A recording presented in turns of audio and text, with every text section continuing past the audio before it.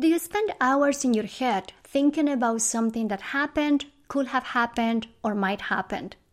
Do you ask others what to do so you don't make a mistake? Welcome to the Playing It Safe podcast. I am Dr. Z, your host. I am a clinical psychologist, an author, and a person that is super passionate about sharing with you science-based skills to overcome any type of fear-based struggles. Who doesn't experience fear? Who doesn't play it safe? In this show, we will discuss how fear-based reactions happen in day-to-day life, how playing it safe behaviors look like, sound like, and feel like, how you can put into action solid tips from behavioral science to get unstuck from worries, fears, obsessions, and anxieties, and how you can start doing what works, what matters, and what you care about. Behavioral science doesn't have to be boring. Thanks for listening, and let's get started. Hi guys! Today I am sharing with you an interview that I had with Ray Senarigi. Ray Senarigi is a non-binary cancer survivor, also known as the transgender painter. He's an activist, a designer, and a muralist. And Ray is also very passionate about celebrating the representation of trans and non-binary people through his art. A few years ago, Netflix invited Ray to create portraits of transgender characters in a very, very short amount of time. In this conversation, you will hear the background story of creating those portraits. You will also hear how Ray handled his fears of losing his life to cancer, how he practices gratitude and compassion on a daily basis, and how he has developed a new relationship with his body. It was such a treat to have a chance to talk to Ray, and I hope you find this conversation inspiring as much as I did. So, without further ado, let's go to the interview. Ray, so good to have you in the Playing It Safe podcast. Thank you so much for making the time to chat with me. Yeah, I'm super happy to be here today and talk with you. What are you doing these days? My wife and I have two very small children. We've got a 1-year-old and an almost 4-year-old. And so, you know, in a summertime, we normally would have probably, traveled some, been distracted by summer activities. And this summer, we really have stuck at home. We have some family members that we really want to keep safe, but we also want to keep seeing them. So we have kept our bubble very tight. And we've honestly just done a lot of outdoor gardening and landscaping in our own backyard. And it's been really wonderful. It's almost been a way of doing, kind of self-care therapy, at least for me, I think for my wife too. And it's been really fun that our kids have this connection to nature from such an early age. Our little 1-year-old will crawl right to the garden bed and pick out all the ripe strawberries, and she loves tomatoes. She'll eat a tomato like an apple, and that's been a way to kind of deal with the stress of what's happening, but by just being outside, and also getting some exercise. So it's been.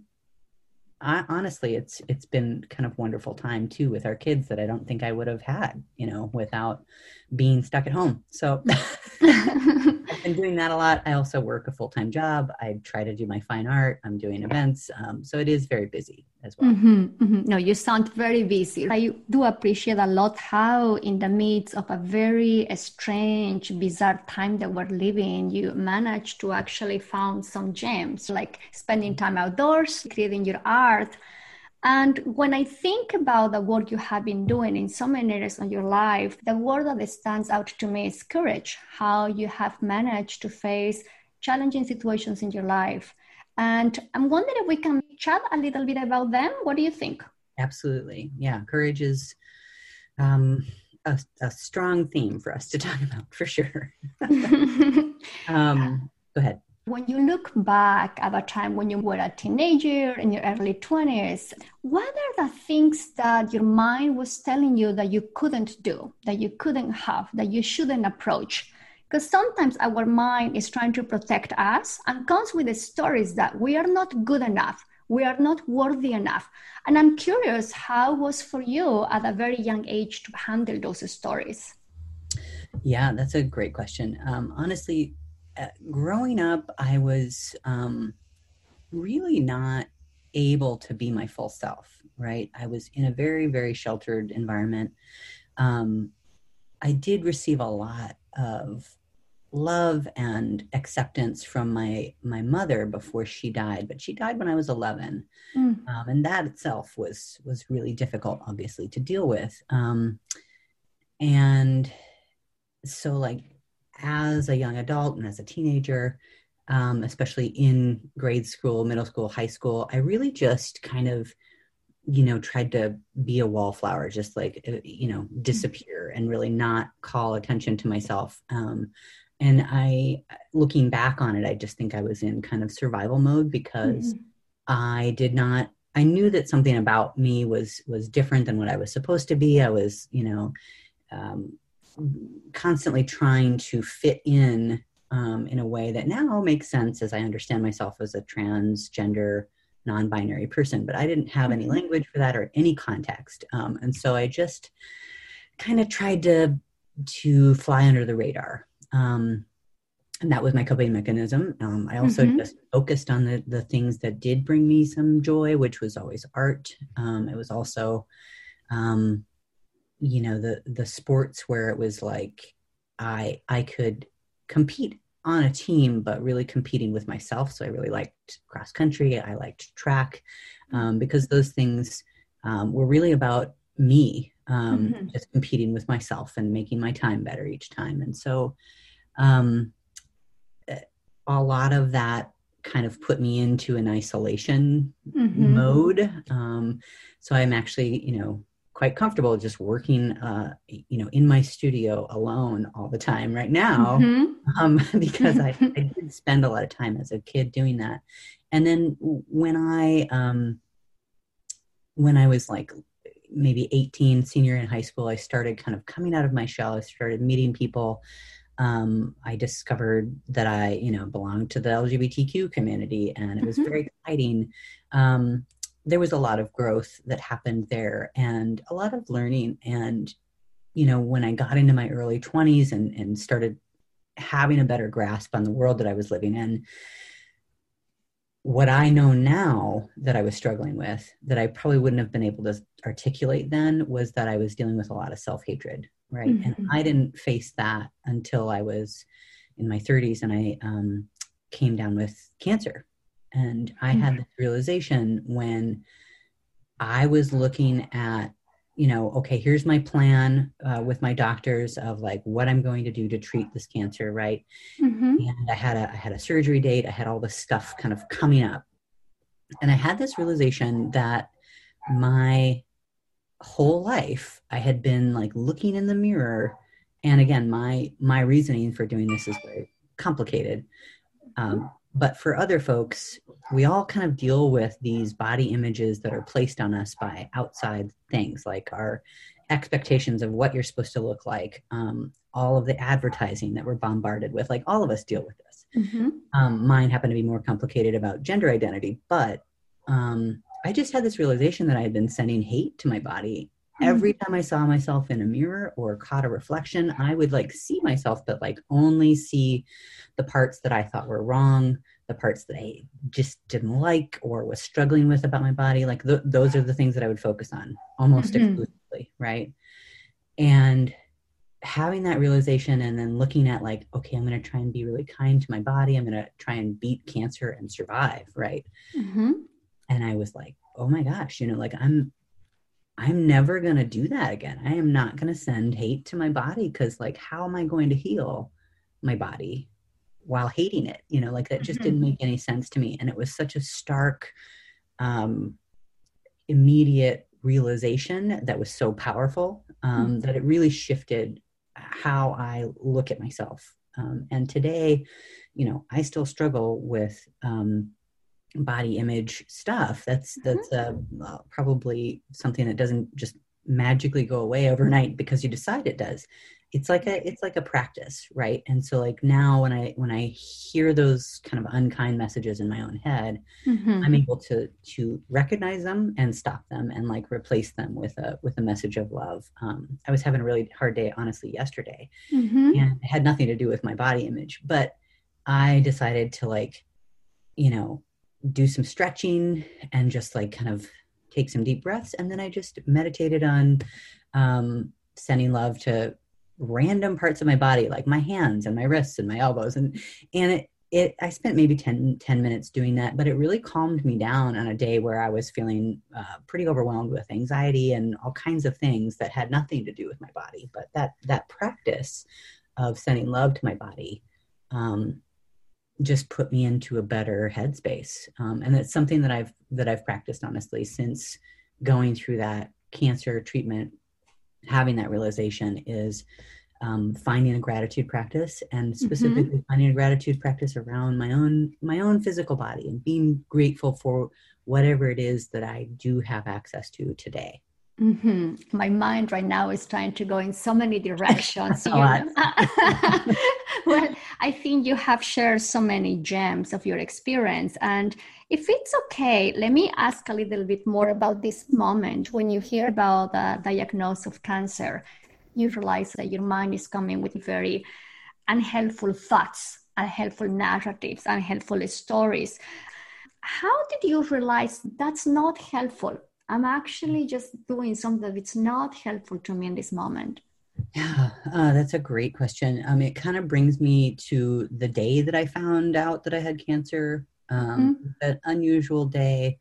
It's something that I normally would have processed immediately with my doctor and with my like closest partner, which is my wife.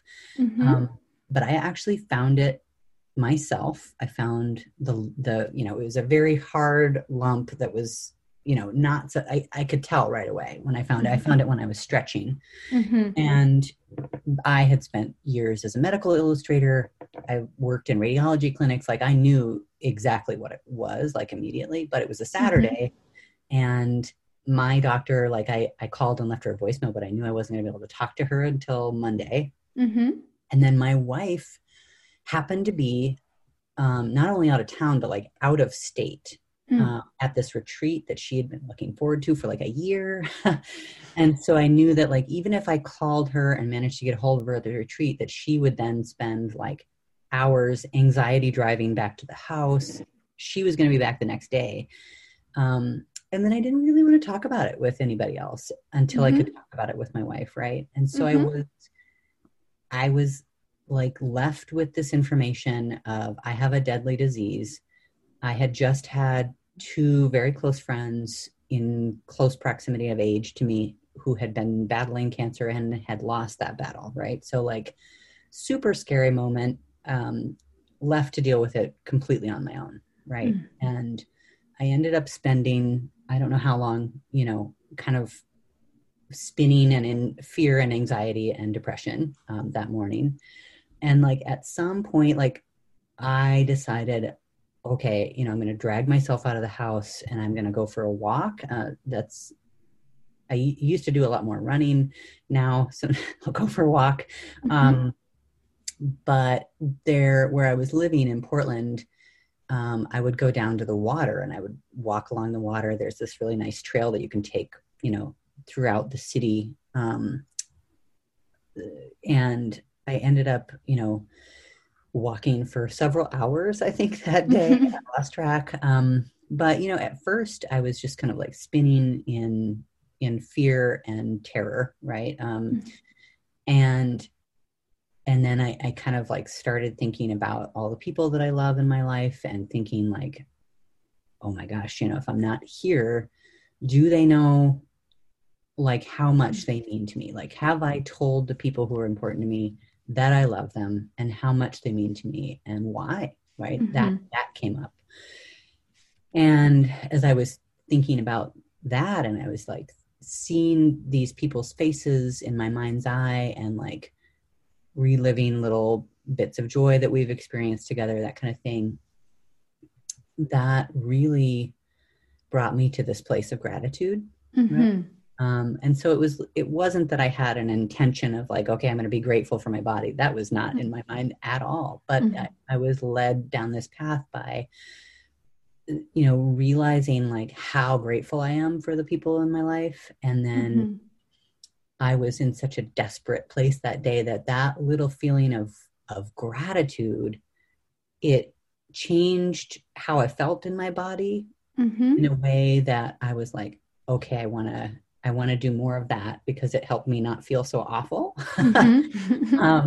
So I made a decision. I was like on my walk and I was like, okay, I'm going to think of everything I can think of to be grateful for. And I just walked and walked and walked. And like, I named like the biggest things, the really obvious things that were coming to my mind. And then like, I began to like name things that I really don't think about every day, things that I take for granted. Like I remember that very clearly that it was a sunny day in January in Portland, Oregon, which is almost always like gray and rainy, right? I remember being grateful for the sun. And then I was like grateful for my eyesight to see the sun, sparkling on the water, grateful for my legs that were helping me walk around the water. So like I began naming things that I was grateful for that I don't normally think about, right? That I don't normally expressly name gratitude for. But this practice like helped me get through that day. It helped me get through one of the most difficult, scary times of my life where I was like alone. And that had such a profound impact on me that then later, I think it was, a couple of weeks later that we had made this plan with my doctor about like what we're going to do. Here's your doctors, here's your surgery date, all that kind of stuff. And I was making a plan to care for my body in all kinds of ways, supplements that I was taking, my health routine, all this kind of stuff we were discussing. And I was thinking about that. And that's what led me to make this connection of like, oh my gosh, I've been sending hate to my whole body and to my body my whole life. And remembering that walk of how it felt to express gratitude towards my body. I don't think that I had done that really before. And so it was a pretty dramatic shift, right, for me.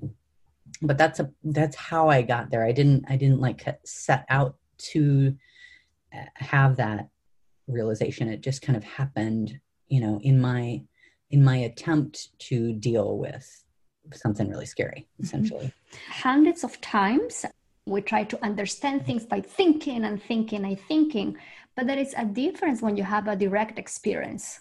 While you were sharing this moment in your life, I see you walking around a lake, and then I see how you start experiencing how feeling grateful and appreciating was a way to handle all the worries and fears that were coming with this diagnosis. Now, how did you build that as a practice, especially knowing that our mind doesn't take vacation and keeps going blah, blah, blah, with the stories that many times narrow our life and shrink us? How did you continue to build this practice of gratitude? I mean, I have explored, different spiritual practices, different religious communities throughout my life. And I've done a couple of like 10-day silent meditation retreats. And those were really informative to me, that experience of just being there and being present while your mind just rambles and goes in all different directions. So having that awareness, I think, is really interesting and can help.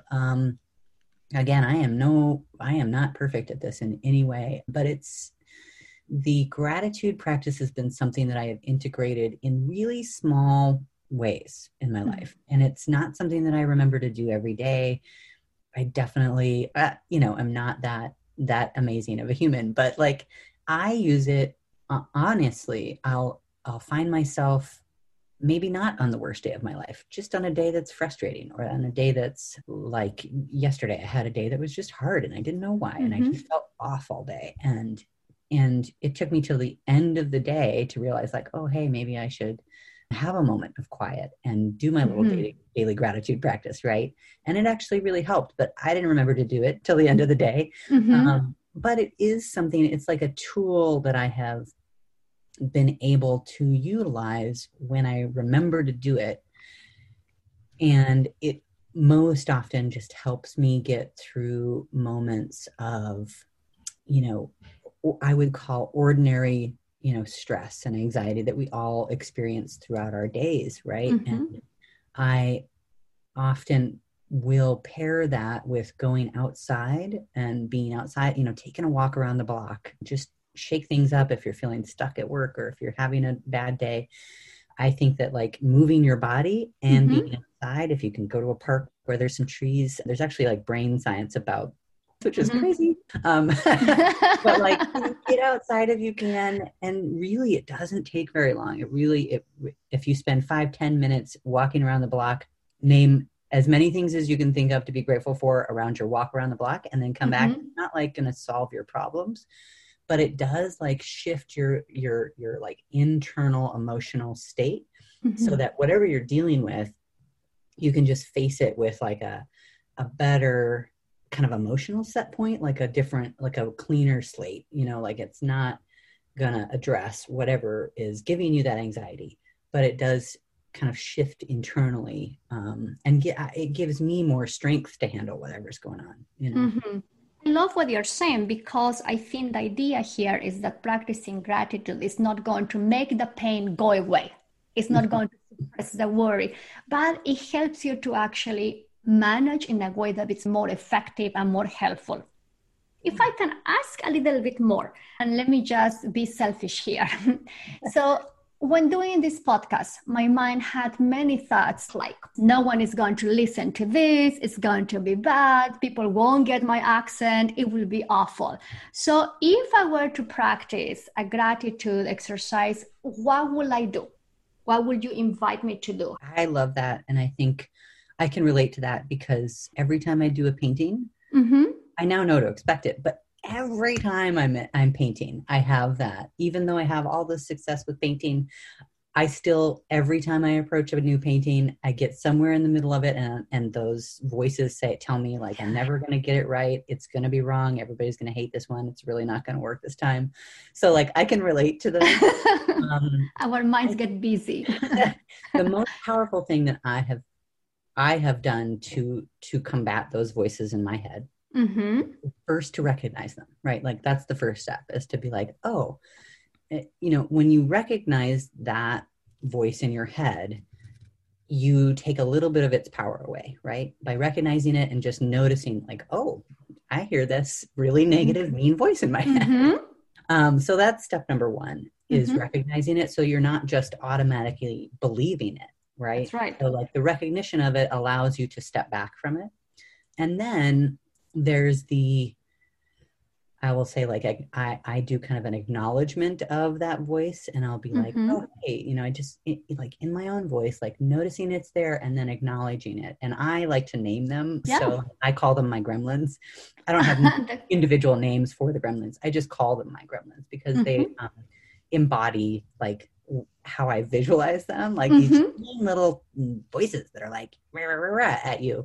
And so that again allows me to take some of that power away from those voices. And those voices, they're telling you things that you've picked up somewhere along the way, but they're not necessarily true. And so like being able to acknowledge them and name them kind of, it takes you out of just accepting them, right? And then my third thing is to come back to the thing that was hard maybe another day, right? And to, with my artwork, a lot of times I'll have 2 or 3 paintings going at once, so that if I do get stuck in one area, I can keep the momentum that I have of like being in my studio, getting some work done, and I'll move to a different one, or I'll go for a walk, right? And so like having a way to move forward that maybe it's not going and doing the exact thing that you were doing that you're struggling with right at this moment. If you're struggling with, some part of your podcast, there are many steps to putting together a podcast. There are many, different kinds of work that you end up having to do. Like there's the interview itself, there's the reaching out to people, there's the editing. And so maybe if you're stuck with like, ooh, I don't feel like I can reach out to people today, maybe you work on some editing, or maybe you work on some tutorial, so like keeping your energy moving, but like move into, one of the other things that you're doing. And there are different parts of my painting process. Like the color part is very different than the black and white part, which is very different than the sky part. And so like moving to a different part of what I'm doing helps me not get defeated by those negative messages and come back to the thing that was hard, maybe another day, or even in an hour, right? I don't know if that's helpful, but it's super helpful. I love how you break it down into different steps. Let me just recap a little bit. One is recognizing these voices and acknowledging them. And I love the idea of naming them. You have your gremlins. I have my cranky Patricia, judgy Patricia. And I love what you say that you intentionally choose something to do. It can be part of the process, but in that way, you keep yourself moving. Yes. All the steps are valuable. Hundreds of times when we have these negative stories, we play it safe by not doing anything. So I love what you say. Let's keep moving with intention. Now, if I can ask a little bit more, if it's okay, what happens when there is a lot of anxiety and a lot of fear? Will you make any modification in your gratitude practice? So giving yourself a break a little bit and saying like, oh, why do I feel this way? And then getting down on yourself and going into another spiral. Instead being like, you know what? We are living through extraordinary times. I think that breaking things down into small increments of things that are tangible that you can do, maybe you don't have the energy to go back to whatever it is that's giving you that anxiety. Maybe what you do is acknowledge that self-care is a radical act, and that maybe what you really need is a bubble bath and to read a book. Maybe what you need is to go for a run. Maybe what you need is to do something for yourself that makes you feel good, that can help you just take care of you before you go back to whatever this thing is that's causing you more anxiety than we're already dealing with, right? So there are times in my life where I have had, really high pressure, high stakes things. The Netflix video that you mentioned is one of those things. Like that was completely out of my wheelhouse. The thing that they had asked me to do, I had never done before. Do you mind sharing a little bit? High. Yeah. The Netflix found me on Instagram and they reached out to me and said, hey, we're doing this project. We want you to be a part of it. I got on the phone call with them and then they told me what they wanted. And I was like, I can't do that. You need to hire a speed painter. It takes me months to create my paintings. You want me to paint something in a half an hour? Like, I can't do that. And they were like, well, we really want you. I actually gave them names of people that... Wow. I didn't know that. I turned it down. Yeah, I turned it down because I didn't think I could do it. And then I talked to my wife about it. And she was like, are you crazy? You call me back right now. Thankfully, I have a wife who's smarter than me. She made me call him back. And so I called him back and I was like, okay, I'll give it a try. The other thing is that they called me on a Tuesday and they wanted me in LA the following Tuesday. Like I had a week. And I was like, okay, let's break it down, right? I'm going to do a test in my studio and I'm going to send you a picture of what I can do in a half an hour. And I almost threw up when I sent it to them because I was so nervous about what they would say. Right? I was just like, oh my God, I was a wreck. But they sent back a text right away and were like, we love it, dude. This is great. And so I had started with a really small painting. And what they wanted me to do was like 4 feet by 5 feet paintings, like big paintings. And so I started with a really small one. I did another test that was a little bit bigger. And then I did another test that was on the size that they wanted it. And over the course of my, studio tests, basically what I ended up doing was telling them like, look, a half an hour is not enough time. You have to give me 45 minutes. And I ended up creating a playlist of songs that was exactly 45 minutes long and practicing in my studio with that playlist so that when I was on set under these like extraordinarily, high pressure, Like there's no redo. It's just get it done. I'm also like meeting people who are definitely like I look up to, and, actresses and, that I had been like watching their programs, and, that nervousness was there. And it was in fact so high that I just kind of block it out. And the music helped me. I had their interview in one ear so I could hear them as they were talking. And then I had my music in the other ear. So I kind of knew where I was, like having little steps of like things that can help and familiarize yourself. So like doing the tests helped me. It also informed me on like what I was capable of doing. And therefore I could communicate to them, like, you've got to make the time longer. But also it gave me a sense of like a more of a grounded sense while I was painting to be able to know where I was. And so I think if you're in a really high stakes situation, again, I would go to that, like breaking it down into something tangible. Like what are the tangible things that you can do so that it isn't so overwhelming? Like I think a lot of times we hear those negative voices and we're already stressed, we're already filled with anxiety, and then the negative voices come in and we just get completely overwhelmed and we shut down, right? And so the breaking it down into little increments helps you move forward without looking at the whole, we got to get all the way up the ladder. Just take, that first rung of the ladder. What is the easiest thing I can do?